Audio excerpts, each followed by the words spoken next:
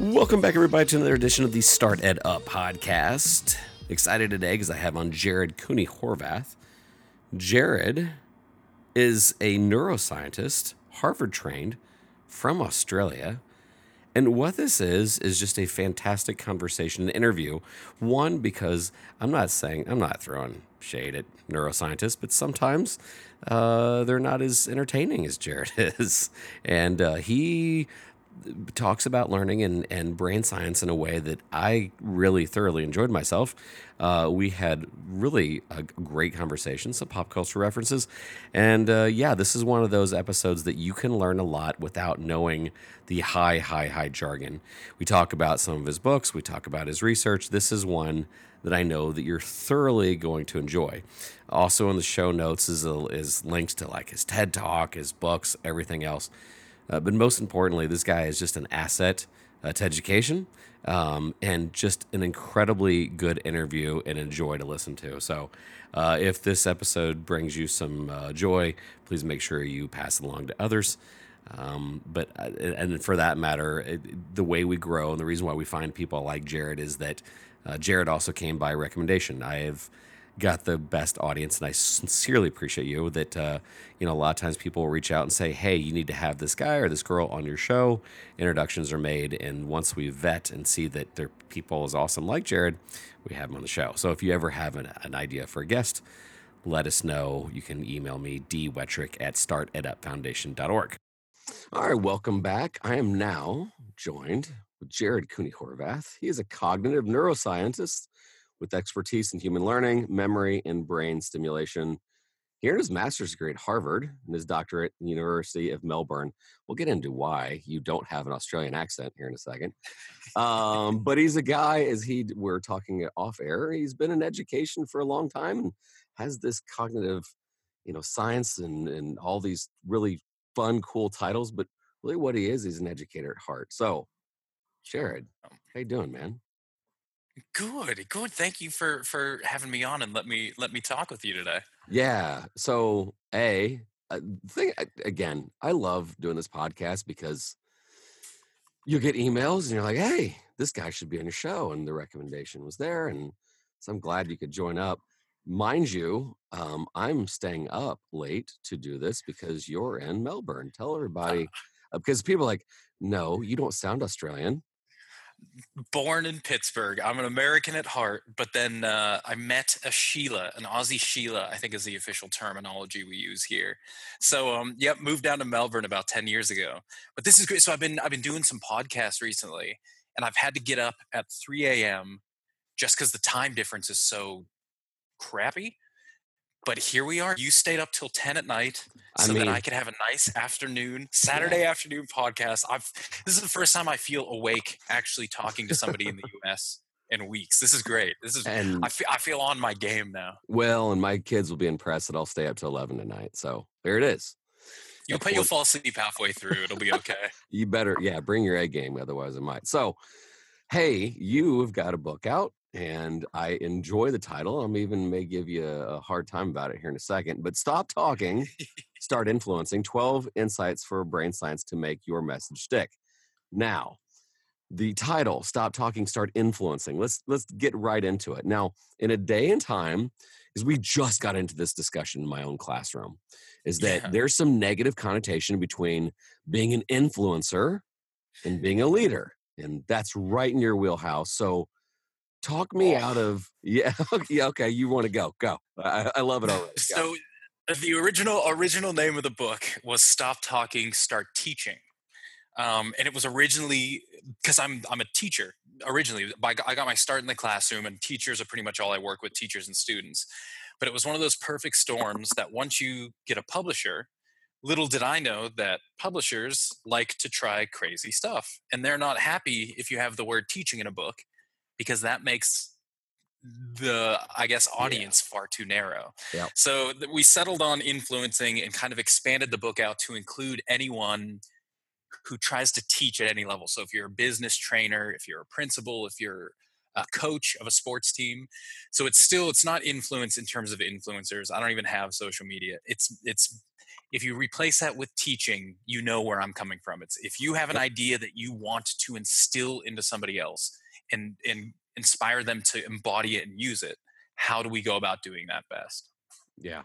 All right. So let's dive into a few of the, and we don't have to go over all 12, but like See what my top. jumps out at you. Take a flip through and see which ones jump out at you. Well, so let's start here. Like I'd say the one thing that I've seen as a teacher, whether you're training teachers as a coach or you're just working with your students, is that how do you make your message stick? So your first overall theme here is how do you make yourself memorable? How do you make sure your messaging has that wow factor? Boom. Well, I think rule number one, and this is what I kind of go into at the front end. So let's take it back just so you know where I'm coming from. So when I got into the neuroscience stuff, this was so what we'll call the science of learning. It was back because when I was teaching, I thought, well, cool, if I have a better sense of how people learn, I can make better decisions with my teaching. And so that's what I've kind of learned over the last 15 years of research and working in academia is knowing how people learn can't tell you how to teach. So if people are looking for answers, like give me a recipe on how to teach, it never works. This is why visible learning and Marzano and cultures of thinking, they're wonderful ideas, but as soon as you try and follow them like a recipe, they fail because they don't take into account context or who you are or who your students are. So, what I do is the science of learning can give you agency over your decisions. It can help you make better decisions, but it can't tell you what decisions to make. So, in this book, what I've done, each chapter is a principle of learning. So, if we know people learn in this way, how then can we use that to kind of better or differently interpret situations and make better decisions? So I've tried not to just do a full recipe book. I've tried to give you the why behind each recipe step so that you can say, I don't have to take his word for it. Now I got it and I can adapt it and make it my own. So should we, you want me to dive into one just so you can get a sense of what I'm talking about? Yeah, yeah, yes. Yeah, go ahead. So here we go. A good one, good rule of thumb. So human beings cannot read while listening to somebody speak simultaneously. It's neurologically impossible. So we go through 10 pages of the book where we actually explore why that is, why it's impossible to read. And in a nutshell, it's because that silent reading voice, whenever you're reading something and you're hearing yourself speak, your brain is processing that in exactly the same way it would an out loud speaking voice. So, as far as your brain is concerned, you don't have a silent reading voice, you're just talking out loud. And so, if you're trying to read while someone's speaking, you get this clash. Just like you can't hear two people yabbering at the same time, you can't read and listen simultaneously. It doesn't work. So, once we have that principle, then we can go into some thought experiments and go, okay, so if you are using, say, PowerPoint during a lesson, what does that mean for how we design PowerPoints? If we're giving handouts, what does that mean? If I'm designing an online course, what does that mean? So there's no answers at the end of the day. But once you know that principle, that it's impossible for people to read and listen, and when you try and make them do it, they learn less than if you just do one or the other, you can start to make better decisions in your classroom, on your podcast, or online, whatever it is you're trying to do. I, I agree to some degree of irony. I was trying to read a couple of my show notes as you were. I'm joking. So that's it. You jump back and forth and you lose everything. Well, it's funny you say that because that's why I don't have show notes anymore. My first 2 or 3 episodes, you can tell that I did a lot of preparation and I was all proud and I was listening for my guest to stop talking so I could go to my next question. And like it was bad because you could tell, like listening back to him, like, why didn't I ask a follow-up question when she said that? Oh, that's right. Because I already had my question number 2 prepared. So anyway. I had already locked and loaded it. So there you go. Wonderful examples. So that's kind of what I've tried to do with this book. What are these learning principles? What might they mean for us? And then once you have that knowledge, you can apply it how you see best fit with your students, with your classroom, however you work. Well, yeah, ironically enough, that was, as you were talking about that, one, I was thinking, well, the talking part should never be the reading part, just because I hate I hate the stand and deliver. I've Yeah. got some former students that are like, and I'm not bashing college, but they've got a professor that like almost reads aloud the book. And Yep. they're like, and then with some commentary, and they're like, look, just either leave me alone so I can read it or have a lecture, but don't Yeah, do or both. teach me. Right. Boom. Right. Well, How many people now they've replaced the book. They think, well, I'm not reading out of a book, but really they just write it on slides. And I'm like, you might as well. The slides are your book now. You can't reading slides is the same thing as just reading a textbook. It's one or the other. Leave me alone if you're gonna do yeah. that. I like the idea of like stacking well, okay, so I think I heard this from, well, my favorite podcast is usually Freakonomics. And there was a Yeah. Freakonomics episode when it was a study, and I think it was a college professor, that the lectures were basically, or no, it was habit stacking, is that they had audiobooks and treadmills. And the retention rate of an audiobook and while you're moving was outstanding. And of course, that was kind of the behaviors. Like people are like, I don't want to get on the treadmill and walk for 5 miles, but if I can listen to this killer book, they were finding that yeah, the weight was going off, and they stacked the behavior of them enjoying a book, but their Boom. retention was so high because they were moving. You had a double whammy. You get ARC proteins from the movement, which helps your memory, and B, you're not trying to double up what you're trying to do. Most people, when they read, it sounds bad, but if you ever watch your spouse or your partner read, very rarely does anyone ever sit down and actually read for an extended period of time. They'll get 2 pages in and then they'll check their phone, then 2 more pages, and they'll get up and get a drink. So there's something to be said about the exercise forcing you to subsist with one stream Yeah. of data for an extended period of time, which still, oddly enough, that's why lectures still work when they're done right and people have to Yeah. sit there. Yes, if they're engaging and they're not Boom. too long, and you have some storytelling abilities. Oh And yeah. But yeah. what's a joke? We were doing this research too. Is as soon as you move that same lecture, so have a killer lecture live, move that same lecture online, and learning goes down through the floor. It doesn't matter that it's the same exact thing. Just put a camera, put it online, and it's because Yep. live you don't have choices to move. You engage. Whereas online, yeah, I'll just tweet, I'll just text real Yeah, fast, the I'll look over here, distractibility. and it Yeah. kills you. Well, I think also there's this. I agree with everything you just said, but so I don't know how to put my words to it. But live is just special, It and, is. Well, and the good news is we're finding the data for it now too, so you don't have to. Ideally, within the next couple months, when it all gets published, you no longer have to say it's right, magically special. We can confidently say there is a very strong difference right. between being with somebody and watching somebody. I'm hoping more and more of that is going to be talked about because, well, case in point, I have a lot of hope in Gen Z.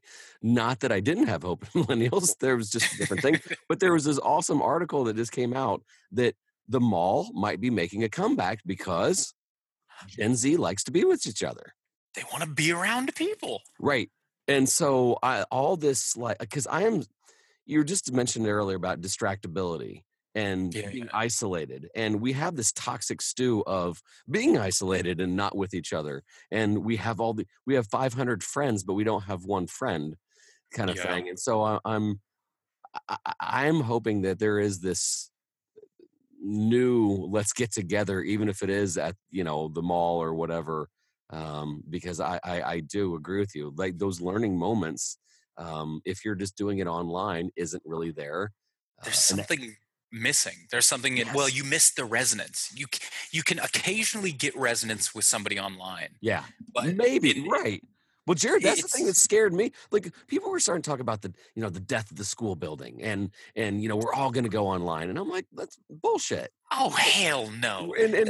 Right, because we need, like, we're still human beings, and I'm hoping, like, this conversation we're having, we're starting to acknowledge that this failed experiment of us totally being isolated, and like, I personally, it keeps me up at night that Uber Eats is a thing.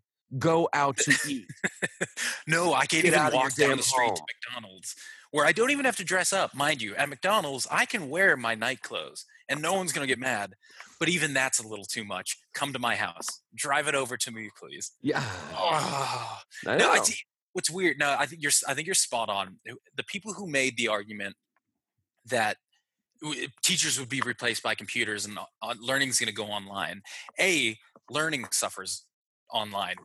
I don't care how many times people try and argue otherwise. You go digital and try and do the same thing you do live, it's always worse. It always is worse. There's no evidence that it's ever going to get better. Digital only works when you do crazy things that you could only do digitally. So a good rule of thumb, if you can do it live, freaking do it live. But the other thing is those people always define school and life as memorization of facts. Oh Computers boy. will help you memorize facts better. Cool, maybe they Yeah. will. But no offense, everything I learned in high school and college, very little of it is facts. Very much of it was, how do I interact with An people? experience. Yes. How much am I allowed to drink in a night? How Right. much, what kind of interactions do I have when we're all angry or happy or playing games? That's what you're learning. You're learning how to be alive, not state capitals per se. Right. No, I can't agree more. Because when people are like, oh, oh, we can always go to online school, and I'm like, the point. But see, what I Could. love about this conversation though is what is the point of the school building? And it should Mhm. be to collaborate. It should Boom. be to like do things, to be experiential. Because if all you're doing is sit down, shut up, and memorize this, then the pundits are correct. Do it online. Yep. And But then if to take it you're even further, if the pundits, the next thing is they say it's to memorize facts to get a job. In which case, I could say, look, you don't need a 12-year general education to memorize the facts enough to get a job. Yep. You need a 2-year apprenticeship. Go freaking do that. Yeah. So not only is it not just about learning about facts, it's also not just about work. It's about freaking life. It's about building human beings who Yep. ask questions, feel uncomfortable, fight with other people, and come out feeling stronger because of it. Yeah. Well, I Dude, think I fucking I almost swore there. Sorry about that. no, no, I think it's almost silly now to think about like saying things out loud at how to get a job. Okay, we've gone over your resume. Things look pretty good. What can you do? I have a degree. Wonderful. Yes, yes. What are your skills? What can you do?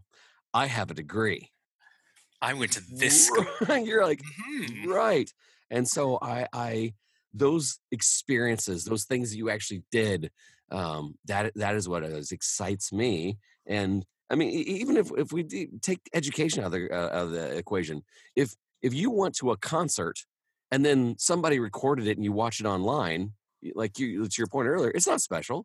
because the humidity in the air is not there, the smell is not Smell. there, Yeah. the anticipation of the band about ready to break out into first chord isn't there. And so you take The those experiences out and resonance. it's yeah. We do this when it's funny. We do this. So I wanted to be a filmmaker when I was young. So this goes way back in the day, but we were doing research way back then, and we now know it through the brain. So when I say resonance, so when you're teaching or you're presenting, and the crowd is there, and the students are there, and everyone's there, and you feel that, like at a concert, when you feel everyone is on the same page. When we measure everyone's brain waves, they look incredibly similar. So and they look like the guy who's teaching or the band that's playing. In essence, the audience starts to think exactly like the presenter. And that's that feeling. So they're not just learning something, they're also learning like you. And so take that back to film. The way we used to measure it was in blink rate. Is if you get 200 people in a movie theater and start to show them a movie, at the beginning, they're all blinking totally randomly and chaotically. But as the film progresses and they get into it, their blinking starts to synchronize to the point where you can have 1 to 2 minutes stretches where 200 people are blinking at the same time they're not No. talking, they don't know it. Yep. And that's how we knew they were Whoa. resonating with the film. They were blinking in time with the story. And so That's and you can't, frightening and awesome. you get that with 200 people in a room, but now, like you said, go home and watch that DVD alone or watch that concert DVD alone, and you lose that synchrony. There's no one to sync with anymore. So it's just meh. You enjoy it, you watch it, you go about Okay, your business. you put this PhD thing you got behind your name to prove flex here for me a little bit. What is that? What is that It's thing that we everybody's don't thinking? so you can think now here's where things get fun. So neuroscience has always been wildly reductionist, where we think, okay, and granted, that's what science has to do. That's the definition of science. We have to reduce. There has to be mechanical terms. There can be no emergent properties. Blah. We're now reaching the point where we think there can be emergent properties. Whereby, what I mean is, when you're watching me in my element and you start to sync with me, there's two options. Either A, you're starting to mentally act like me. So you start to, without even knowing it, you subconsciously start to move your hands like me, start to move your body like me, start to intone and inflect like me. And while that's all going on subconsciously, that kicks your brain into the same mode mine's in, which is where we start to resonate. So that requires no magic whatsoever. It's just the audience feeling and pretending to be the band up front. But the other, and this is where things are starting to get fun, is it's called ephaptic coupling. We're starting to think it's possible that I can actually send magnetic waves out of my head that are so minute but pick upable by other people that they can actually pick up those waves and use those to start firing their brain simultaneously. So this gets a little more creepy, but it shows you how neuroscience is starting to have to change its paradigm, because our old school, the brain is just a bunch of chemicals going do do do do do like billiard balls. It's not working anymore. We're finding so much more stuff that we got to say, uh-oh, how else might this be happening? And resonance is one of those just crazy, we're not sure yet type things. Yeah. Well, we know it happens, but we're still playing with what's the mechanism. I love that. I love it when science fiction becomes science fact. I love that. And then once it happens, then all the always said scientists go, oh, look what we invented. And anyone who's read any book is like, yeah, they've been talking about that for 1,000 years. Right. You didn't invent it. And You just everybody rediscovered it. listening to this has had that moment. We've all experienced, like, one time I just thought it was the craziest thing, and I know that people are listening. Oh, you know what? No, I don't think it's my question. I had when Sadie was a puppy, she was laying in bed quietly, and I just remember thinking, let's go for a walk. As soon as that thought left my head, she sprang to life and got on my chest and started wagging her tail. I'm like, no. How did you know? Right. And I'm like, that didn't just happen. There was no other reason. I didn't move. I was just laying there, and I'm like, let's go for a walk. And yeah, like when you said these little microscopic things are leaving my head, I must have been it. Dude, this is it. Dogs are one of the funnier things, because that's one of our big question marks are how the heck, and we don't see it in cats, how the heck do dogs know so much random stuff that they shouldn't? Like if I'm the cats know, they just don't care. They just don't give a crap. They're just wandering on it. Who's gonna feed me? But so I come home from work about the same time every day, right? So my dog knows to go run up to the window and sit there for about a half hour until I make it. And one night I just had a night class, so I wasn't going to get home till about 9 or 10 at night. And my wife said the dog never went to the window till about 9:30. She crawled out of bed and went and sat by the window and was there about a half hour before I got home. And she's like, I had no clue how Ruby knew that day was going to be different, but she acted differently. And it was one of those moments, and we have these little stories about dogs doing weird things like that, like somehow knowing something else, like, oh yep, owner's not quite, or maybe she could smell me from 10 miles away. I don't know, but there you go. There's more to this picture than we're willing to accept at this point. Yeah You know what's funny, we know this too. So if you go to uni and you join one of my neuroscience classes, what I'll do is I'll teach you the party line, right? And here's how the brain works, blah blah blah. But at the end of each class, what I do is I spend 15, 20 minutes saying, okay, don't worry about tests anymore. Here's all the reasons we know that what I just taught you was wrong. And most teachers won't talk about it. Most professors won't. But in our field, we talk about it because we know, there's all these gaps. So I just try and pass it along to my students to say, don't take everything we're talking about at face value. In 5 years, we're going to be talking totally differently. And I think that's fun as heck. Yeah. That is exciting, kind of scary, but exciting at the same time. Oh, no. I mean, if we're embracing the whole we're all lifelong learners, then saying this is the definitive is kind of at least boring. That is saying, yep, that's it. Everyone put your lab coats away. Science is done. Right. So I talked earlier about the fact that, great storytellers and things of this nature, but there's also really great teachers that are serious and I dare say even a little dry. Yeah. But their message sticks. So I'm going back to the book. What Nice. what what is that? So again, not the quintessential edutainer, Yep. like, 'cause we all think of, like, I'm sure, Dead Poet Society, like, made a lot of great teachers great and probably some people unbearable. So because not everybody's an edutainer, and that's fine, that's awesome. So to Yep. the more dry, reserved teacher, that's everybody's like, Miss somebody or Mr. Somebody was really great. Not fun, but man, I learned a lot. What is their usual je ne sais quoi? Oh, so there's two possibilities there. Either A, they know completely how people learn, so they know how to break their dry learning up into segments with enough recall, with enough questions that it just rides the normal learning train. So that's what I've seen. Some of the driest people in the world, but some of the most powerful teachers, they're the ones who know every 15 minutes they'll stop and they'll play a little clip, or they'll stop and they'll ask a question, then Yes, they'll yes. rehash something that they just said earlier, and then they'll start with a review and they'll end with a review. And it's not exciting, but it walks the learning trajectory so perfectly that if you're there you can't not learn, because they keep forcing you to do the stuff that forces you to learn. I think you had So me at pauses.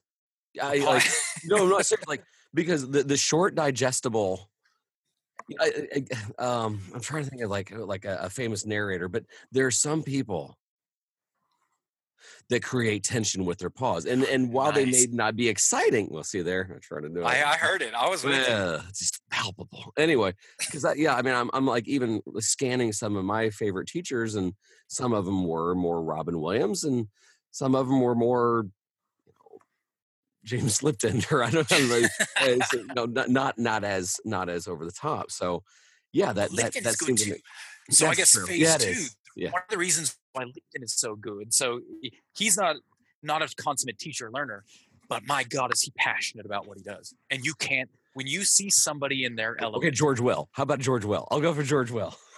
Which one is he? Oh, I gotta Google this Oh, guy. George What Will. is he? He's like more from the '80s. Was the conservatives conservative? Was on was that show like called Crossfire?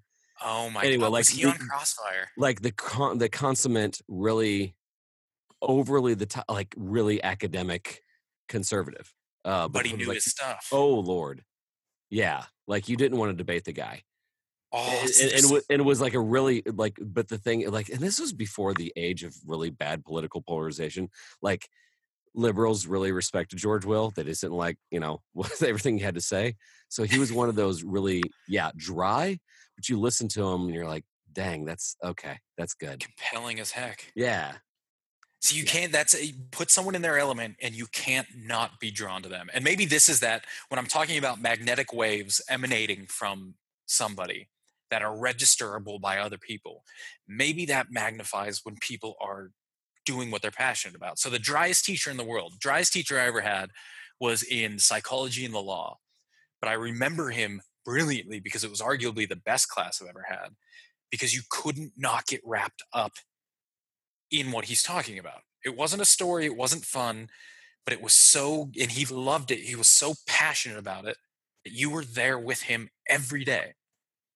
And Yeah. that's what I think back to high school. This is going to sound bad, but I had a big high school, and there was a girl in my high school that she was just a totally normal woman. Of all the girls, she's just, half of the people that you just never see. You just pass them in the hallway and it's just another face.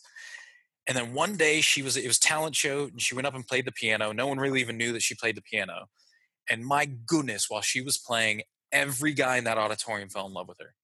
And it was just because she was in her element, doing her passion, talking about playing what she loved. And you couldn't help but be tied up in that. So Yeah. there's got to be something else. That last little je ne sais quoi, even if you're boring, is if you at least feel what you're talking about, Yeah. people will come along on that journey with you. Yeah. No, I love that, that old saying, people don't care what you know until they know that people don't know how much you I am butchering No. this. You fill it in for me. People don't care how much you know until they know how much you care. And yeah, when you care about your subject and you find it sacred, that even if you are a little dry, you can feel that sacredness. That yeah, and that excitement. That's what the bad teachers aren't the ones who are dry. They're the ones who are bored. Well, or feel like it's forced. Yeah. That's the one thing that drives me nuts is that look, I'm gonna dig myself into a grave here. But there are some people you could just tell that they're done and they're Yeah. teaching it because they have to, and I think that's tough. Of course, I also know that once you're a teacher, finding a job in the teaching field after you have 10 years experience is really difficult. But yeah, when that drive is gone, it's hard for the kids to pick up on it, and it's hard for if you're not excited, they're not excited. If you, I tell a story in the book. It's about how you feel it. My dad tells, God, for as long as I've known him, he's told a story about how he lost his pocket watch and blew his toe out in a parking lot on the same day. And every time he tells it, he cracks up. I must have heard this story 1,000 times, but every time he tells it, I laugh too because he's genuinely cracking up when he's telling it. I don't know why he's not bored of it yet, but he still loves it. So my God, I love it. Bless you for not going. Oh, Dad, please don't go into that story again. Oh, I do at the beginning, but he starts it and then you just let it roll. And it's like, Yeah. man, that is a story, isn't it? And then, but then I work with a guy. So I've worked with him for about 5 years at uni, and he tells the same story every lecture, but you can tell he's just phoning it in. He's not feeling that story any more than I'm feeling my pants right now.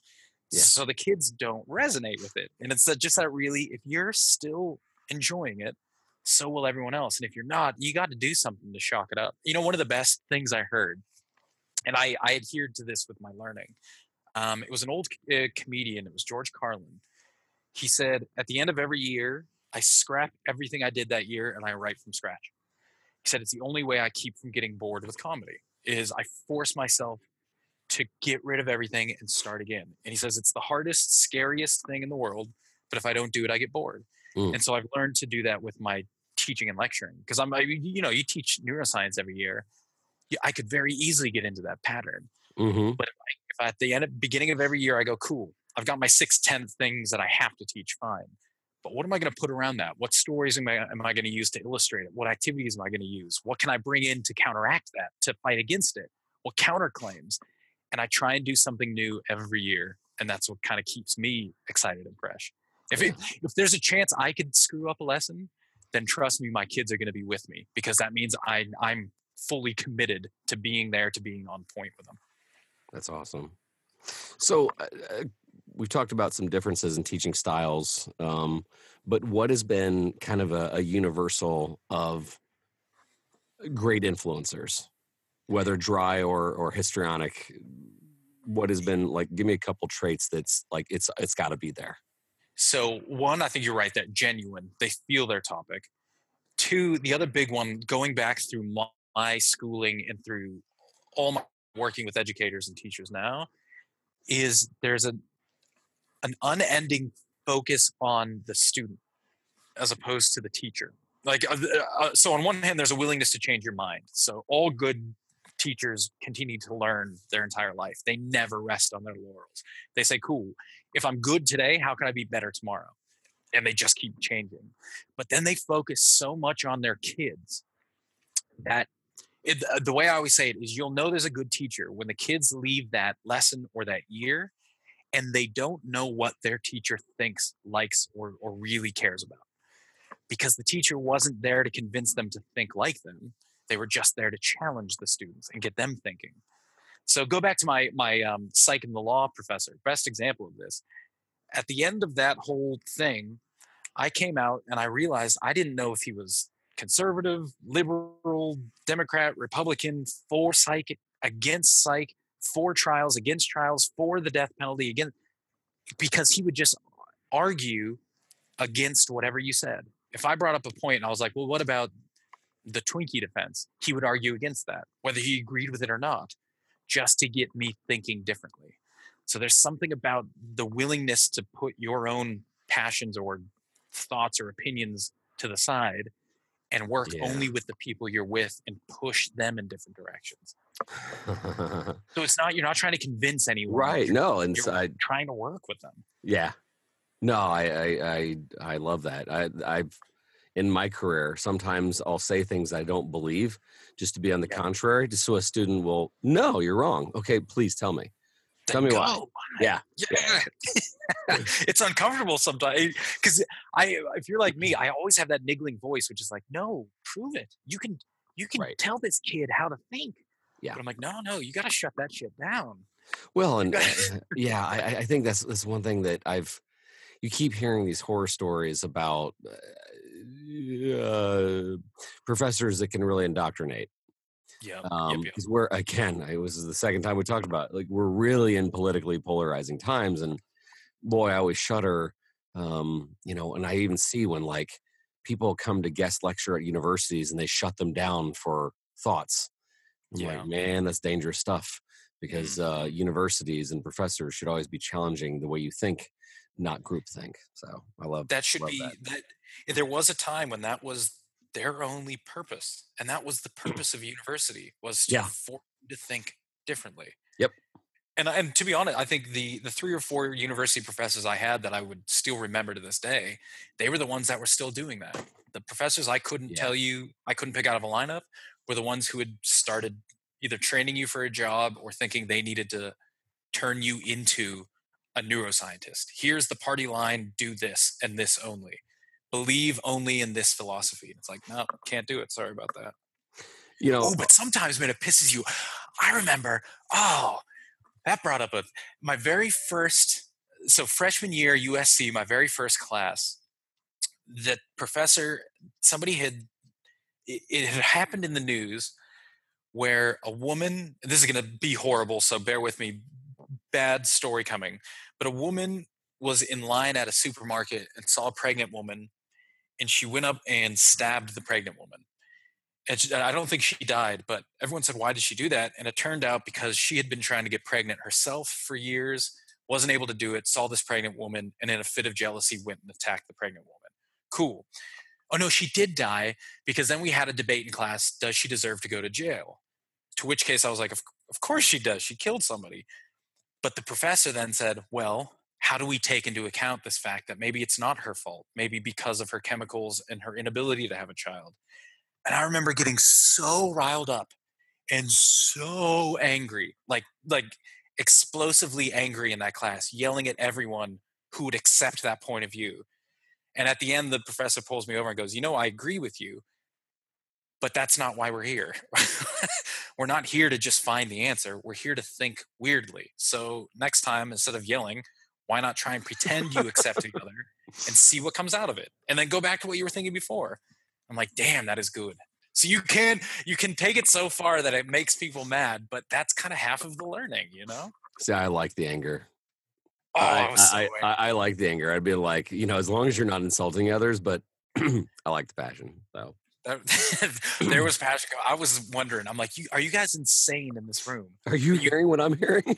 mentally kind of accept that for even a second, that argument. Oh no, it's okay. It's not her fault. Get out of here. Yeah. Yeah. I like being older now. I rarely get that angry about anything. I lost it too. So gonna one last thing. We before we were on air, you had mentioned you had learned many things from a guy I know my daughter really respects, Norman Doidge. Is Yeah. there a little side story behind that? Yeah, let me give I think this is actually good too for all Gen Zers, for the few who might be listening to this. If not, bear with me. But this was back before I started the brain science. So I was just back teaching, and I read Norman Doidge's The Brain That Changes Itself. And that's the book that got me interested in neuroscience, which is hilarious. So you probably know this in your own careers, but anytime you read a pop book about your field, before you're in that field, it's incredible. But as soon as you learn that field and start working in it, you go back to the pop books and they suck. You're like, oh my gosh, this is such lies. And that's true in neuroscience too, with every book except for this one. It's been 15 years. I go back, I read it now, and it still holds water. Like, it's one of those pop science books that didn't lie or get it wrong. It was just so good. And in one of the chapters in his book, he's talking about brain stimulation. with a doctor at Harvard Medical School. Now, at the time, I didn't know, or I guess I still don't, that I should have been nervous that it was a big professor. And so I just ended up calling that professor from the book. And I just called him out of the blue and said, "Hey, I really like this brain stimulation stuff. Can you tell me more about it?" 2 years later, I was at Harvard and Harvard Medical School working with them doing brain stimulation. So it was one of those just moments where maybe it was where stupidity taught me something, where it was sheer lack of understanding of the etiquette of the field opened a door for me. And that's kind of, if you take a message away from that, what I learned from that is the only limits there are the ones we put on to kind of play the game, and screw them. They don't exist. Yeah. If you want to work with somebody, call them. Yep. Somebody, if you read a book that you like, I do this to this day. I'll read a science fiction book I like. I'll send an email to the author. 2 hours later, I'll get an email back. Just talk to the people you like. Absolutely. Well, they're human beings. In my class, we call that arrogance of belief. Arrogance of belief. Well, of course you should want to talk to me. These are my thoughts. I mean, no, seriously, I've got 4 or 5 students that have just that. They'll reach out to anybody, and they fully expect for them to get back because I'm awesome. And have they ever failed? Oh, of course. Oh, they do. Oh no. But I mean, but that doesn't stop them from contacting them. Actually, and I've said this story on the podcast too many times, but I'll tell it to you anyway. It was one of the reasons why we started the podcast. There's like people that we admire in class is a little different than, we're not going to be calling Ariana Grande anytime soon. And I'm impressed I even know that name. I couldn't name you one of her songs, but I know that she's a thing, right? She's a name, right? But like we were reaching out to Peter Diamandis or people like that. And so one day we had Tim Ferriss for like an hour and a half. And the thing is, he wasn't responding to us. Here's how we got to him. We were kind of bummed. Like, we really wanted to talk to Tim. And so finally, a couple of our girls like, "Oh, we got an idea." And I'm like, "What?" They're like, "Just take a picture of us." And there's 4 girls, and they had like their hands clasped in like a prayer position with this really sad, mopey lips out. And then so they said, "Okay, caption it this way. Hey, at Tim Ferriss, you're disappointing my students. Why won't you call us?" And it worked. No crap. Absolutely. Think outside the box. Absolutely. If you can't get to them through the front door, find a back door. Yep. And the same thing this year. Now the students thought I was really cool. At the beginning of the school year, I was like, "Hey," and like showing them the power of reaching out to people. I'm like, who is a person you would dig just like right now to talk to? And of course, we're talking early 2000, and like actually late in 2018. They're like, "Oh, Ninja." I'm like, "Okay." I'm not sure if you know who that is. Oh, okay. So he's on like American Ninja Warrior? No, he's a guy that makes about $1 million a month, literally playing Fortnite. And we throw it out there, and we're like, "Hey," we ask him a question. "Would you please get back with us?" He sees a room full of kids, and he's like, "Okay." And they're like, "No way!" So that arrogance of belief of like, well, of course he should respond back. We're eager students. So I love that I dig your book, man, and then a little while later you're chilling with him doing some experiments. So that what's funny, my brother, he's 42. He's never accepted any of this. Like I just am always the mover and shaker. He was no, I just get my job, I do it. And then he just read Seth Godin. This is marketing, I think. And it was the first time my brother called me. He's like, "I'd really like to talk to him. Could you reach out to him and see if you can talk to him?" I'm like, dude, just send him an email. If you really like it, send him an email. Took a couple months, got him around to it. He finally sent an email. No doubt the next day there's an email from Seth Godin. Yeah, I was going to say, right back to that takes about 30 minutes. It's amazing. Yeah. It's phenomenal. And my brother's like, "Wow, that really worked." I'm like, "Yes, the world. Look, I didn't write this book because I want to sit on my duff the rest of my life thinking about it. I wrote this book because I want to talk about it with people. Right. I want to. So if you come and ask me, "Hey, I really like your book. I have a question." That's why I did this in the first place. Well, and the people we're talking about that are passionate about, quite frankly, teaching their wares, like, if your brother like, "Man, I really want to get into what was the Ariana Grande's lyrics," and you reach out to her. By the way, apologies, Ariana Grande. I don't know why. I really can't name you a song she sings, but I'm sure she's fantastic. But I'm going on the Google box. Ariana Grande. Well, I'll tell you what. She apologizes for attacking her fans on her blog. Well, Okay. don't know a song yet, but apparently she likes Twitter and blogs. Well, good for her. But no, I mean, like those kind of people, yeah, they're not going to get back to you. But people that are like writing books and they want you to learn, yeah, absolutely. They want to hear from you. So They're teachers. They're trying there to you go. teach, and if you're a willing student, just like every teacher, oh, that gets us out of bed in the morning. Just like every teacher, which is why Stop Talking, Start Influencing, which used to be called Stop Talking, Start Teaching. 12 insights from brain science to make, see what I did there? 12 insights like from it. brain science to make your message stick is by our author, Dr. Jared Cooney Horvath. Jared, I sincerely appreciate, I saw the initials at the end of your name and I'm like, okay, let's see how this all, because a lot of my podcasts are exactly like this. Very conversational, very fun, very free flowing. I'm like, all right, got a PhD guy. Then okay, let's see what goes on here. And instead, we had a good one. This is my favorite podcast yet. Just talking is where it's at. It really is. It really is. Thank you for letting me be a part of this. I hope the audience got an idea or two from something we jibber jabbed about. There it is. So guys, seriously, obviously this isn't stuffy. This is brain science meets teacher meets fun guy. And that isn't to say a mushroom. Dad joke. Sorry. At any rate, he is Jared Cooney Horvath. He is from Melbourne, Australia. You can find the book on Amazon. I recommend you get it. And obviously he'll get back with you. We just talked about reaching out to authors. Daggone it. Drop me a line. I love it. And can I leave your viewers with a little something fun? Please. Ariana Grande's Oh my God. Bang Bang from My Everything 2014 album was her #1 hit. So Bang Bang. Go look it up.